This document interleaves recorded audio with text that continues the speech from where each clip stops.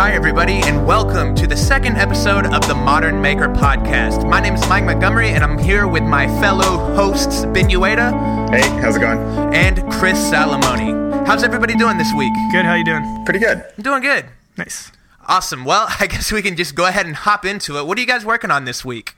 Well, at the moment, I'm actually not really building anything. I'm actually in the project planning stages of organizing my first sort of gallery show. So I've been working with a gallery here in Boston to do an exhibition on design and making. So I'm still just figuring it out. It's going to be sometime this summer. And just sort of figuring out the event planning part, which is a little bit stressful.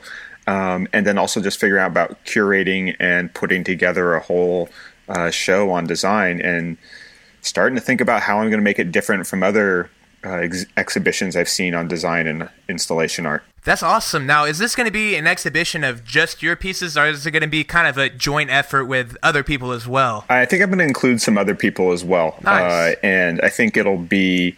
the part I'm excited about is that anytime you put something in the gallery, it seems like way more serious and credible. Right. And I think what we do in this sort of DIY kind of or sort of, YouTube world is often seen as more sort of like crafty and not as elevated art and design. So I'm excited to be working in that sort of context and sort of showing it to a more sort of, more of a high-end audience. And I'm still figuring out what exactly I'm going to do. But I think what I'm excited about is that so much of what I do on YouTube is so function-driven. This is going to give me a little bit more opportunity to make it more effect or sort of installation art as opposed to, hey, here's another sofa. Right on. Now, are you going to be able to use like a lot of the stuff that you've built on your channel, or what are you going to thinking about using? I will definitely, there'll definitely be some like demonstration DIY projects but it'll be more on the focus of sort of showing how an exhibition of how design can get transferred, right? I still am really fascinated by this idea of, particularly something like the bucket stool that I did, is that stool that I designed has now been built all over the world, right? Yeah. So my design is physically transferring it's been built on 6 different continents without me ever shipping it. So I think in sort of a gallery setting, I can show not just the original thing that I built, but maybe like print out or have a screen that's showing a lot of the different versions of it that people have built around the world. And so that's where it can be sort of this exhibit that's showing how the internet is awesome for sort of sharing ideas, having other people collaborate, even when they're all spread out all over the world. Yes, it's almost like more than just being like a gallery of things that you've done. It's almost a gallery of your kind of philosophy. Right, like it'd be like the things that I've done and the sort of videos would be like the first third, and then other people's reactions and improvements and evolutions from that would be the sort of the rest. That's nice, awesome. That sounds cool. Yeah, Chris, what do you got going on, man? So, I'm not building anything at the moment. I'm just kind of in the planning stages of a build that I'm hoping to do. So this one I'm working with a client on, which is what I used to do. And in a way, it's kind of reminding me why I didn't always enjoy that the most. Yeah. And so what it is, it's a record player. Oh, nice. And you guys can probably relate to this. So when you build things for YouTube, a lot of the times what makes for a good YouTube video doesn't necessarily make for like the most realistic everyday piece. Yeah. Things have to be kind of more exciting, and you want to be able to just look at it and go, wow. And, there might be a way to get more function out of it a different way, but it doesn't necessarily translate into the best video. So that's kind of the problem that I'm having right now. And one thing that I always do when people reach out to me and they want me to build them something is I always say, like, look, YouTube is my first priority, or my videos are my first priority. So as long as you're, willing to deal with an extra long lead time, and it has to be a unique project and something that I'm excited to build and something that I'm happy about, then I'll take it. And so that's how it started off. So we had some designs, and they have some restrictions in their house that don't allow for me to like get totally crazy with it. But the design has like totally changed 100 times to where we got it to where he was happy with it, but now there's like this one little holdup. So I don't know. That's kind of something to think about. Wait, are you actually building the record player or like a cabinet for it? So a cabinet for the record player, and it's going to actually be the record player that you had used in that other video. Orbit? The Orbit by U-Turn. Yeah. So one of the ideas was to actually flush mount it within the cabinet itself. Oh, that's really cool. And then what's causing the problems is they have like a very narrow area that it has to fit, and he wants it really tall so that he doesn't have to bend over to use it. Ooh, that's not necessarily your lines. I know. Yeah, I'm a very low. But here's the thing. So then I worked really hard. I massaged it. I found a way to make it work. But now he wants it to be where it's like a flip up top. And so that means that you have to make the like storage area where you would put the record player a lot wider than what we originally had, which totally throws off the proportions. And I know to a lot of people, it's like little things. It's like, what's the difference? It's 2 inches wider. But that's like the number one thing that I see when people send me their designs, the things that are usually wrong with them. It's just little small proportion things. And that's kind of like what makes the difference in like looking professional or looking amateur a lot of the times is those little tiny things. The details. And so now it's just, I'm trying to find a way to still make it work. I've kind of come up with the solution that if it just doesn't work and it was just wasted time in the design, I might just go back to one of the early designs that we had, which I don't know what I'll do with the piece after it's finished. Maybe I'll just sell it and see if somebody wants to buy it that watches the video or something, but I'll figure it out. Well, and that's the sort of the silver lining on that sort of annoying part of dealing with a client is that you produce iterations that are often they don't pick the one that you like the most or that would make the most sense, but you still produce those. You still have all those sketches and those things. Right. So that's the nice thing about having sort of a combination of the two is you can still do the custom work, create a bunch of iterations that are completed, think about them, put them in the back of the sketchbook or the drawer for a few months, and then all of a sudden when you need a project, you look through, oh, hey, I actually kind of thought this one had potential, and then for sure. I mean, it's definitely, if even nothing came from it, it's definitely been an exercise in design. But I think that something positive will still come from it. I know the guy really likes my stuff and he really wants me to build him something, so I think we'll find a way to get it done. That's just the challenge of it, I guess. That's how it everyone always goes. Doesn't do it. That's how it always goes. Someone says, I really like your designs. I really like the way you work. I want you to make something for me, but let's do something that you would never totally do. Right. Yeah. Let's change everything. So this week I'm going to be building a nice, modern, simple, really clean bed design, which I'm really excited about. It's going to have some integrated storage, which is really cool. Also today, the day that we're recording the podcast, not the day you're listening, I put out my egg table, or at least that's what I'm calling it. I'm not really sure. I think it was awesome. Awesome. Yeah. Thank you, man. I appreciate that. Yeah, I've been getting a lot of really, really cool feedback on it from people that, watch videos, people that make videos, people that I watch make videos. I've been getting a lot of really cool comments, which I really appreciate. It's kind of cool to hear that kind of feedback. It's also really motivating. But yeah, I put that video out, and it was a nice little change up. I got to switch up my editing style a little bit, kind of get a little bit creative with the edit, which was a lot of fun and something that I was really kind of needing a little bit. So I noticed, you had the whole corrupted card thing. Yeah. So when you filmed it the first time, were you doing that kind of documentary style, or was that your second time? Okay. I was a little bit, but not nearly as much as I did the second time.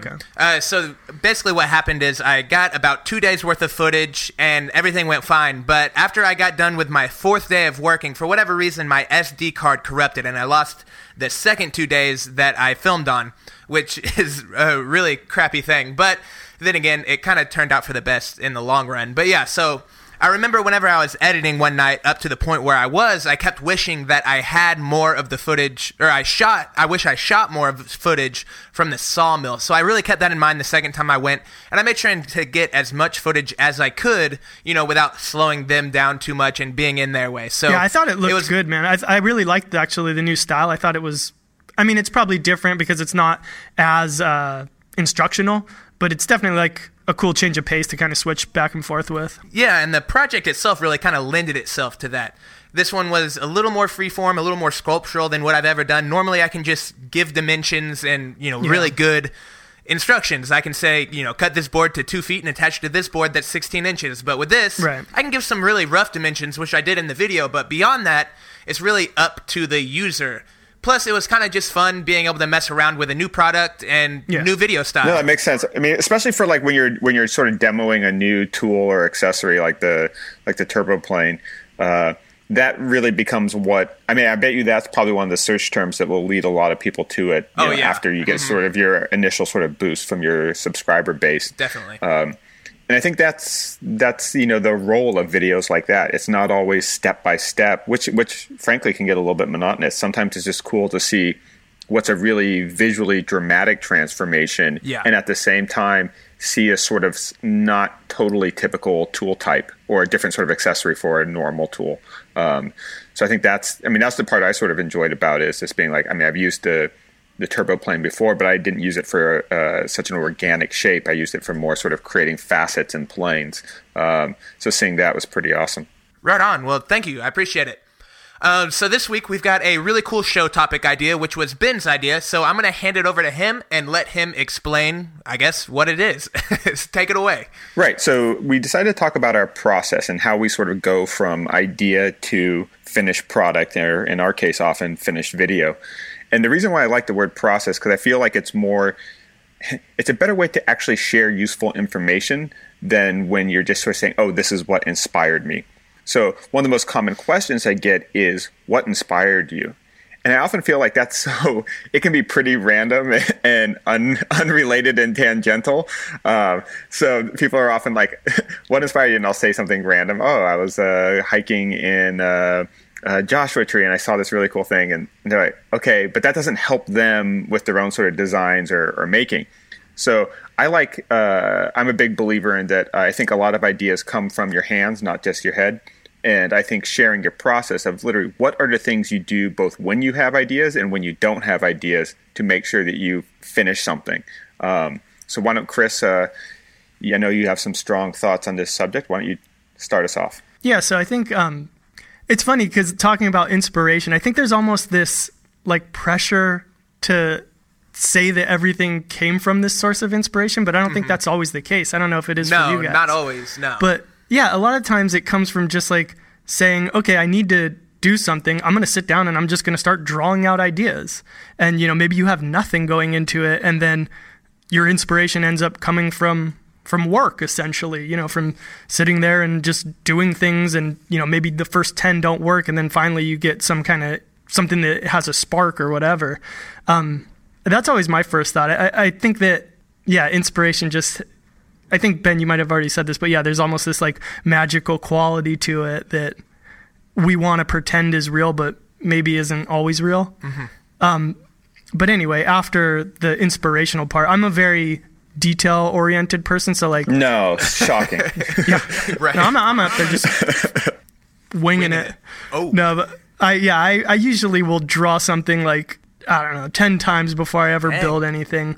I have all my dimensions and angles and everything down. And I that's one of the cool things for me about SketchUp actually, is that you can almost virtually build through a project before you ever start cutting anything. So a lot of the obstacles that you're going to end up facing along the way, you can address those before you're out there wasting time.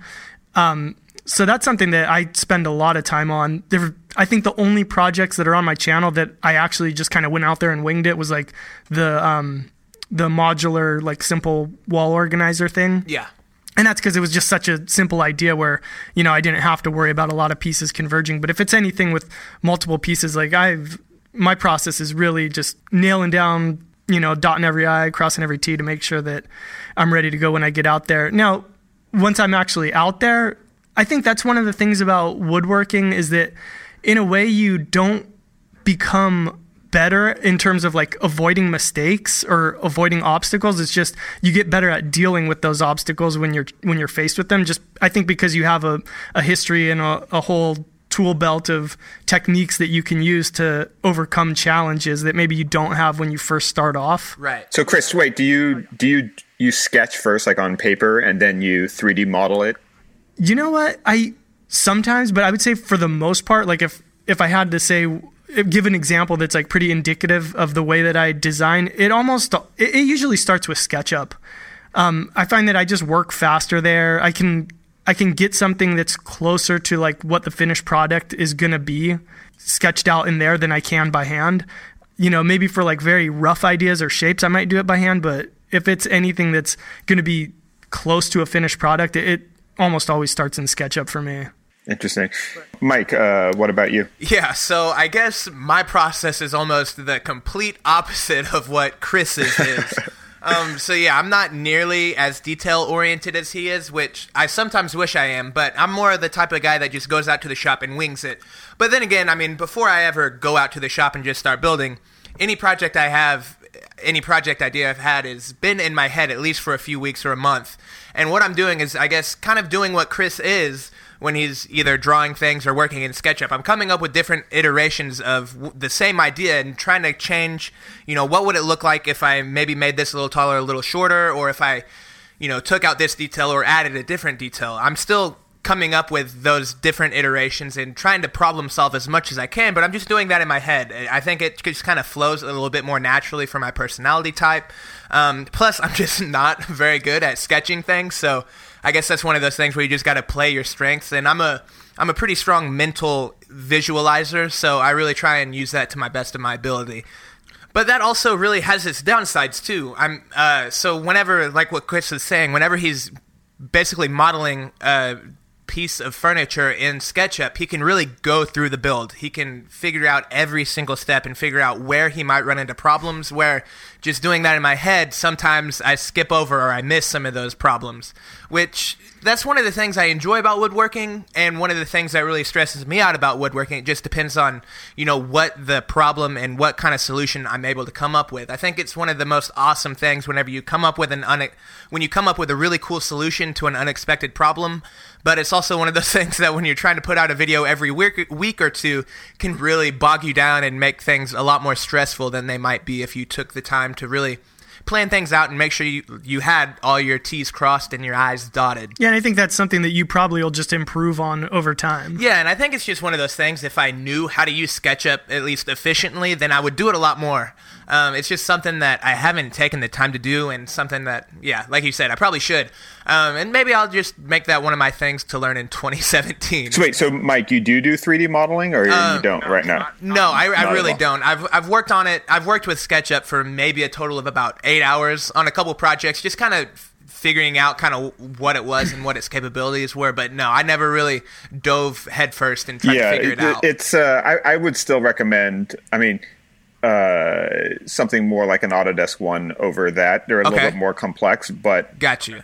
I sort of lost interest in SketchUp when Google sold it, because it stopped really being improved upon. Mm-hmm. And if you look at like SketchUp now versus like 5 or 10 years ago, it hasn't improved as rapidly as some other software. Okay. And Autodesk recently made a lot of their software free for amateur use, so you can get like really high powered stuff. And I'm in this sort of problem right now of transitioning over to Fusion, since I spent so much time when I was in architecture school using Form Z, which is actually like really crappy. But it's where I've spent like thousands of hours when I was a student. So I'm sort of like addicted to it and slowly trying to wean off to something that has more of a future in it, especially for digital fabrication and stuff like that. Awesome. Yeah, I took down a note of that. I'll check it out, because it's something I should be doing. And plus, it's got to be a good thing to be able to add some nice diagrams to my written articles. That way people can kind of understand everything a little bit better. So I'll definitely look into that for sure. Yeah, you got to get those 3D IKEA sketches in there. Yeah, exactly. I got to make it as foolproof as possible. Yeah. Ben, what about you? So for me, it's like I normally start with my process actually involves thinking of the process of making. Okay. So I'm a big, I find technique and the way of making to be the sort of interesting thing that drives a lot of the design ideas. So for example, once I sort of had done some initial experiments with concrete, I wasn't so much thinking about, okay, how do I make a concrete table? How do I make a concrete nightstand? I was more thinking of what were the annoying things that I dealt with in building forms and demolding concrete and the first things. And then how do I come up with a cool technique around that process that drove me crazy? Interesting. Yeah. And that's where I first started experimenting with Legos and concrete, right? Mm-hmm. So then once I sort of do an experiment to see that I can actually use this thing to inform this thing, now I have my own little cool technique. And then from there, I don't just get one design idea for one project. I can get like 10, right? So I can do a nightstand, a side table, a backsplash, and or like, you know, a salt cellar, all from that one technique. And that's why you'll often see in my videos, I try to space them out a little bit so I don't overwhelm people, but you'll see like a burst of like 3 or 4 copper projects in a row, because I was just figuring out a way of what's a good way I can put copper together without soldering it, because I don't like soldering. Right. I get everything a mess. I got like flux all over the place, and the joints often, as soon as I get one, then I overheat it, and then the other one sort of melts, and I haven't really sort of developed that physical dexterity well. And I know that if I'm having that sort of struggle with it, other people trying it for the first time, there's a good chance they will too, unless they're just, you know, absolute crafty ninjas and get everything right the first time. Right. So I'll normally start with like, you know, what is some way to actually make the making part a little bit more novel, either more convenient or more cool. And then from there, once I have that sort of formula, then I'll sort of say, okay, then I'll think about applications. So I find it you know, when I try to design something just for an application, it gets really derivative. So if I say, oh, I want to make a chair video this week, and then I have to think, well, how do I make a chair that's different? I've seen so many. And then if I go on Pinterest or Google image search and look at chair pictures, I'm going to be over-influenced by outcomes. Yeah. Mm-hmm. But if I sort of experiment by saying, oh, I could drill holes in plywood and zip tie it together, then I could be like, if I start with that technique, then I can get ideas for all sorts of projects that are probably going to be a little bit more original than if I looked at a chair and then went and made a chair. Right. So it's almost like letting the technique itself determine the project, which is kind of a neat way of looking at things. Right. And then it also creates sort of through lines, right? So I'll have a lot of projects where there's like plywood stacked, because I really like the sort of I always think the stacked plywood is cool. It looks like, it reminds me of like sort of a geological stratification of like rock formations. So I also know that it's much easier to stack things and glue and screw them together than to, you know, do real joinery. So I'll develop a technique like that, and then I can apply that to different applications. Be like, oh, what would that technique look like for a headboard, or what would it look like for a chair or a table or a desk or all these things, and then go on from there. Right on. That's awesome. It's funny listening to the way that the three of us answered that question. It almost illustrates the fact that asking that question, if you're looking for tips or for advice, it's a really bad question. It's really more like, you know, if you're just interested in knowing what somebody's inspiration is, then it's a fine question. But it really depends so much on the way that an individual works and the way that an individual thinks, that like you can't really adapt somebody else's process as your own. Well, you can't develop like processes for when you're stuck, right? Like, and I think when people ask you, you know, when I meet people at sort of meetups that do similar things as us, and they'll often be like, well, how do you get all these ideas? And, you know, and I always say, well, I get them because I'm always building stuff. The more stuff I build, the more experiments I do, the more sort of ideas I get. Yeah, so if I experiment with a new material, so, you know, I think there are ways.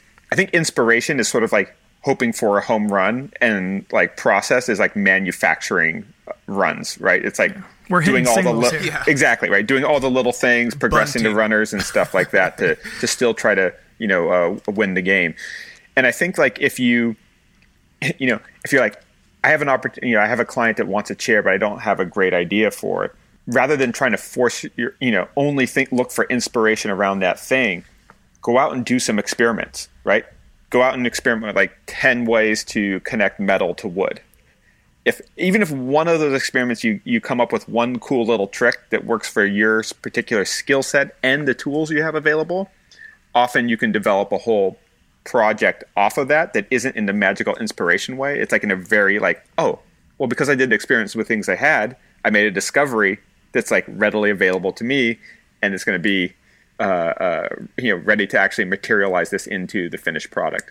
So I think process is about not just what you do in like a linear fashion to, you know, go from a task to a completed project, but it's also what do you do when you get stuck to try to generate new ideas and stuff. And for me, it's doing a lot of really simple sort of design and making experiments. Yeah, and I think that approach really makes it to where all of the things, all the techniques or tricks that you're coming up with, it makes them really practical, because the way you're actually coming up with them are the same way you would be using them in real life.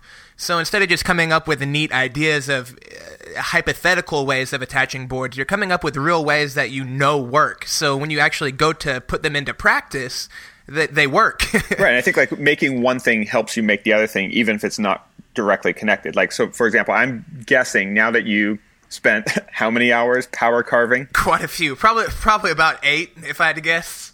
Right. So you did a completely power carved project out of like a massive piece of wood. So it might be like a little bit of a ways before you do another huge monolithic carving project. Yeah, probably. But you might do like a bench where you just carve a little bit of a recess into this. You might mix it into a more rectilinear or more typical project next. Right. You kind of find out what the tool is capable of, and then you can figure out ways to incorporate it in your day-to-day. Yeah, I think that's also why if you could look at most designers' pieces over time, you would really see an evolution in their style more than like these crazy jumps. Awesome. Well, I think, Chris, you have a hypothetical for our newest segment. Yeah, I'm a fan. I like newest segment. All right, so hypothetically speaking, let's say that you can become great at one creative medium. So say like woodworking, music, painting, anything that you want. But in order to do it, you have to give up all others. Would you do it? And if so, what medium? So you guys can ask me questions if you want some follow-ups. I'll go first. No, I don't think I'd change too much. I'm kind of happy with the way things are going, and also like I don't think abilities work that way. Like I like that question because people often think that I don't have that talent or I don't have that creativity. I love this quote that Conor McGregor, the UFC fighter, always says, where he says, like, talent doesn't really exist. It's just like you develop talent, you manufacture talent. Now, we might not all learn or have the same aptitude as other people or learn as quickly or have the same hand-eye coordination or sense of detail. But no, for me, it's really about, because I don't think of these things as like sort of magical skills that you're born with. I think of these as strategic investments of my time to make little creative discoveries and then also hone sort of physical dexterity and a sense of craft that allow me to sort of implement them better. Huh. So for when I hear that question, I think of it as like, no, I like where I've invested my time. I mean, there's been a lot of misadventures and things that haven't worked out well and resulting holes in the walls and a few minor scars. But for the most part, I can't imagine sort of switching out skill sets without losing specific experiences. Right on.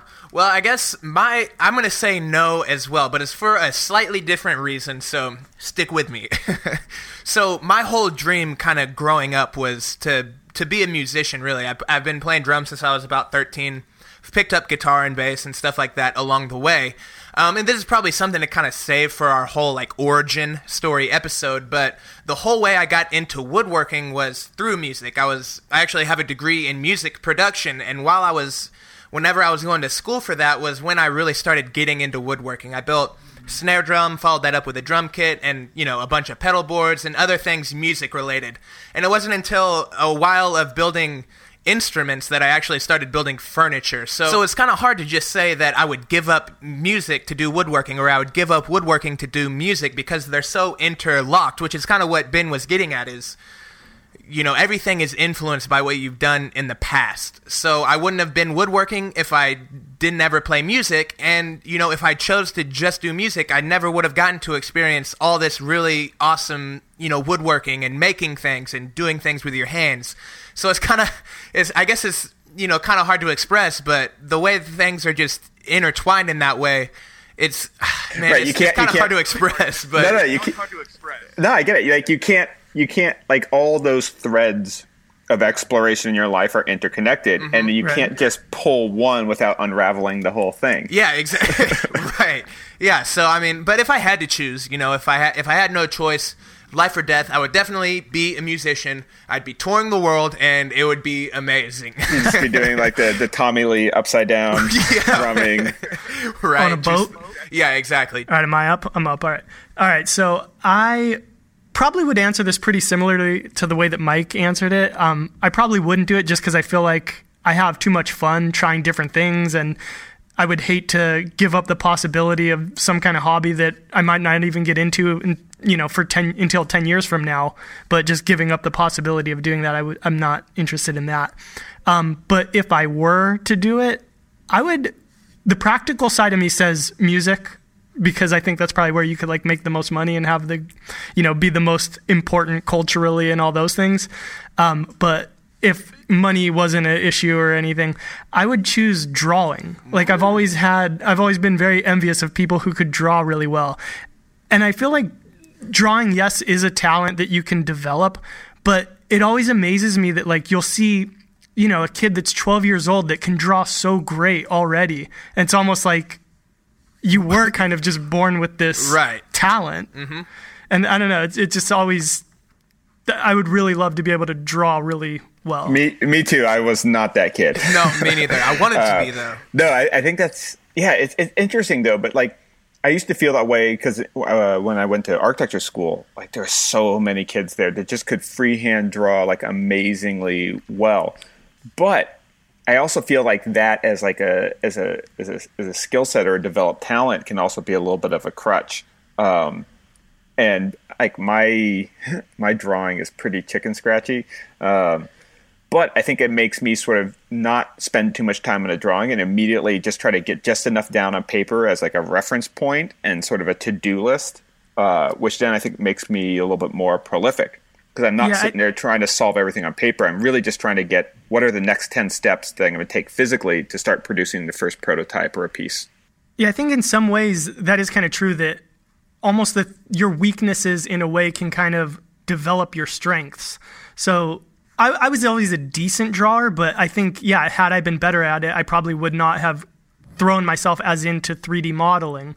And I found that 3D modeling like really works with the way that my brain works. And so I think it's really helped me to become a better designer. And even to go away from design, like one thing that I've always felt about the way that I learn, like in my life, I've always been kind of a bad reader.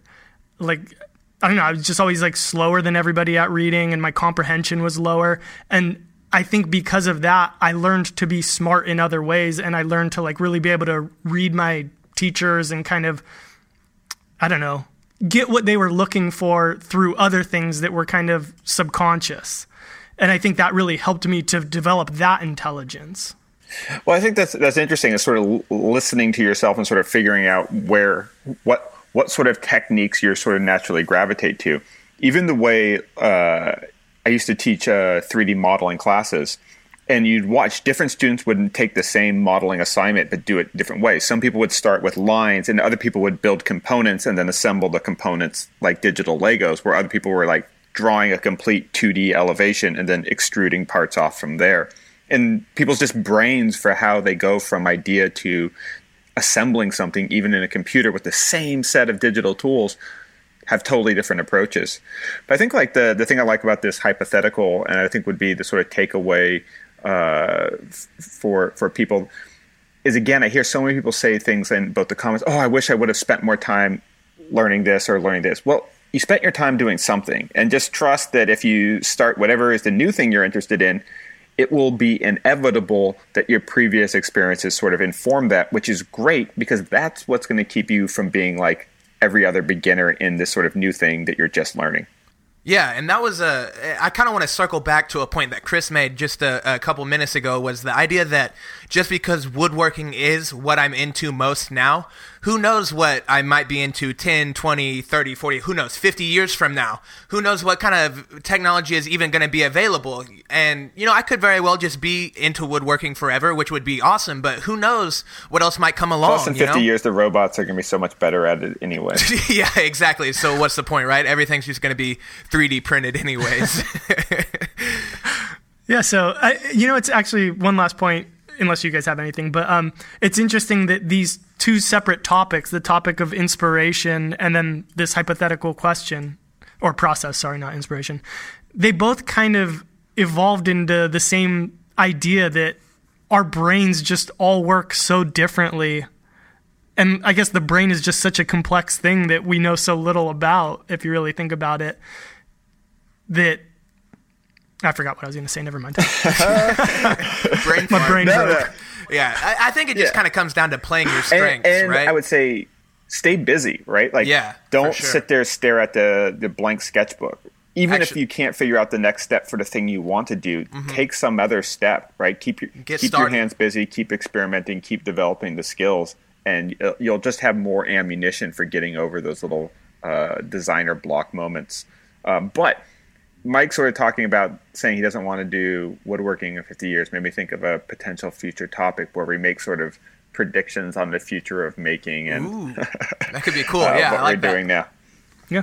All right. So I think we pretty much got that wrapped up. Should we move on to what we're obsessed with? Yeah. But y'all are going to have to go first. Yeah, not me. I'm going to have to think about it for a second. I'm not prepared. Ben? All right. So right now I'm really interested in like dual function furniture. So I just launched about a week ago or last week, depending on when people are listening to this, the sort of zigzag sofa. So it's sort of a sofa that goes from a seat into like a counter space. And, you know, I have a big, I live in like an apartment building, and so it's a big loft space. And I always thought that, for sofas, I kind of hate when the sort of back is so exposed. So I felt like I might as well turn it. And people always set like a credenza or sort of like a skinny table behind it. Or a sofa right. table. Yeah, sofa table. Yeah. So I said, well, can't we just develop that into one piece? And the response has been pretty great. It was a pretty easy project to build. Yeah, that thing was really sweet. It was a sweet build. Yeah, it was surprisingly comfortable. But the thing that I sort of avoided a lot of dual purpose furniture in the past because most of the examples that I have seen there's so many of those ones where you have to like those tiny home examples where you have to like lift up the bed and it's like a Murphy bed that then turns into a table, which is all really cool. But then you're like, okay, then there's like crumbs everywhere and you come home and you're exhausted or like 5 drinks in and then you have to like put away the dishes in order to flop into bed, which sounds terrible. So, but it's a good point still. I think the thing I'm currently thinking of are these sort of these ways to add more function, but without adding unnecessary complexity of like moving parts and things like that. Nice. Well, this week, I think my obsession has been over leather. Like I mentioned at the beginning of the podcast, I'm planning on building another bed, and on this one, I want the headboard to have just a little bit of padding behind it, nothing to make it look really, tufted or puffy, but I want a little bit of padding behind it and then some leather upholstery to it, just so it's all really nice to the touch. And it's, leather's something that I've been wanting to work with for a really long time, and I think there's a great opportunity to do it.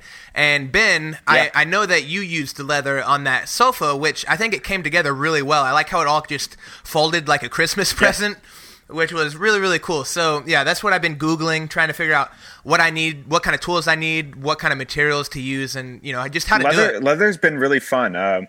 We experimented first because we got a whole bunch of scraps from a local shoe company that they were throwing out.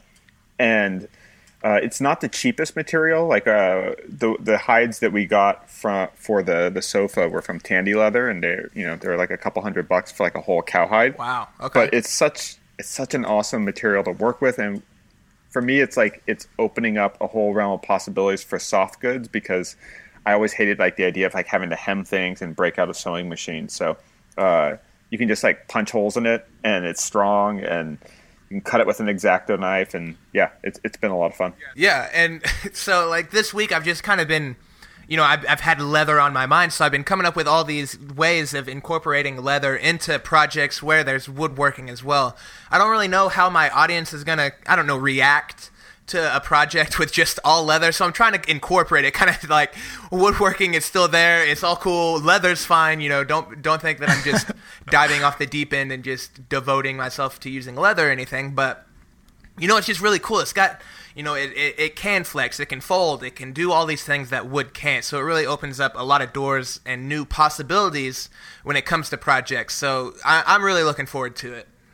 So for me, I don't know if I'd call this an obsession, but I've been watching the show Black Mirror lately. Have you guys ever seen that? No, I haven't. Yeah. No? I've seen a few. You've seen it? Yeah. Okay, so I've been kind of picking and choosing episodes, and so I watched one. Hang on, you gotta tell us what it is. Sorry, some people might know. At least I okay, don't.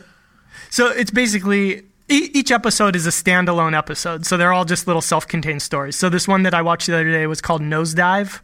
I think it's the first one in season 3. So it's pretty much about these people who they live in a future where your status is very dependent on like what your social status is online. So like imagine if like Facebook was your whole life, where people could basically rate you. Yeah, in every transaction that you have with them. So, you'd go to McDonald's or whatever and you were nice to the cashier and they would give you like a 5-star rating for that interaction that you had. And so you would have this score attached to you. Say you were like, a 3.8 or whatever was like your social score. And so that would determine like how high you are in society, basically, like how high you're ranked. And so it's really interesting. I think everybody who watches it will have a different interpretation of it. For me personally, it really just made me think of YouTube and how, not that you have to like be this fake person. Like in the episode, everybody's this like fake person and nobody has outlashes. And it's basically just like all of society policing the rest of society. Huh. But it just made me think about like, yeah, you really do like worry about these numbers a lot when you're on YouTube, and you're always thinking like, oh, what can I do to bump this number up and to bump that number up? And so I think, yeah, everybody would take something different away from it, but it really, I thought it had like a lot of parallels to that part of my life, and it just made me think a lot after watching it. Right on.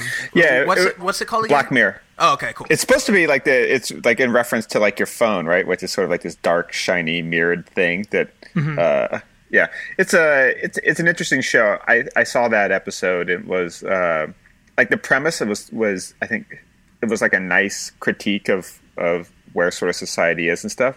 Yeah, but like they kind of like hammered home that one concept for a long time. But definitely was like an interesting premise. Yeah, it's the type of show that like, even if you see episodes that like are not the most entertaining thing or the greatest thing, it'll make you think. Yeah, at least. Right on. I'm gonna check that out. Well, I guess if that's about it, then we probably could go ahead and wrap this episode up. Does anyone have anything else, or no? We're good. All right. Well, I'll see you guys next week. Yeah, I guess so. Yeah. Yeah, so where do we find everybody? Yeah, you can. I'm going to say the same thing as last week. Just Google Modern Builds. Whether that's YouTube or Google. It's all Google. So yeah, I should be up there at the top of the results. Ben, what about you? For me, just go to homemade-modern.com and all the links are there, or just Google Ben Ueda. And for me, just think the word 4 eyes and I'll pop up. Right, yeah. You'll just conjure him up. Mm-hmm. Yep. Yeah, and something else that you can do to really help out the show is, one, subscribe, whether that's in iTunes, Stitcher, Google Play, wherever you get your podcasts, we will be there. And that really just lets you be notified when we post new stuff. But what we would really appreciate, especially now that the show is sort of in its infancy, is going to iTunes or wherever you get your podcasts and give us a rating, especially if it's a 5-star rating, whether that's a 5-star rating with good feedback, constructive criticism, things you think we could do better. That really helps us kind of climb the podcast charts and helps us really get recognized, especially since we are a new podcast. Another good thing is if you do have any cool show topic ideas, you can go to our website, www.modernmakerpodcast.com. And we've got a contact form where you can, tell us what we're doing right, what we're doing wrong, what you might want to see, because we do want to make this a show that you guys enjoy. And also, if you've got any questions for us, you can leave those there, or you can even attach a voice memo from your phone. Or if they send voice messages, that means we can actually play them on the show. Yeah, exactly. If they have questions, right? Whether it's questions or suggestions, whatever they want to do. I haven't figured it all out, but it will be figured out by the time this podcast is up. So yeah, just go to our contact page and you can attach a voice message if you want us to play it back. So yeah, thank you guys for watching. I hope you enjoyed the show, and we'll see you next week on the Modern Maker Podcast. See ya. Later.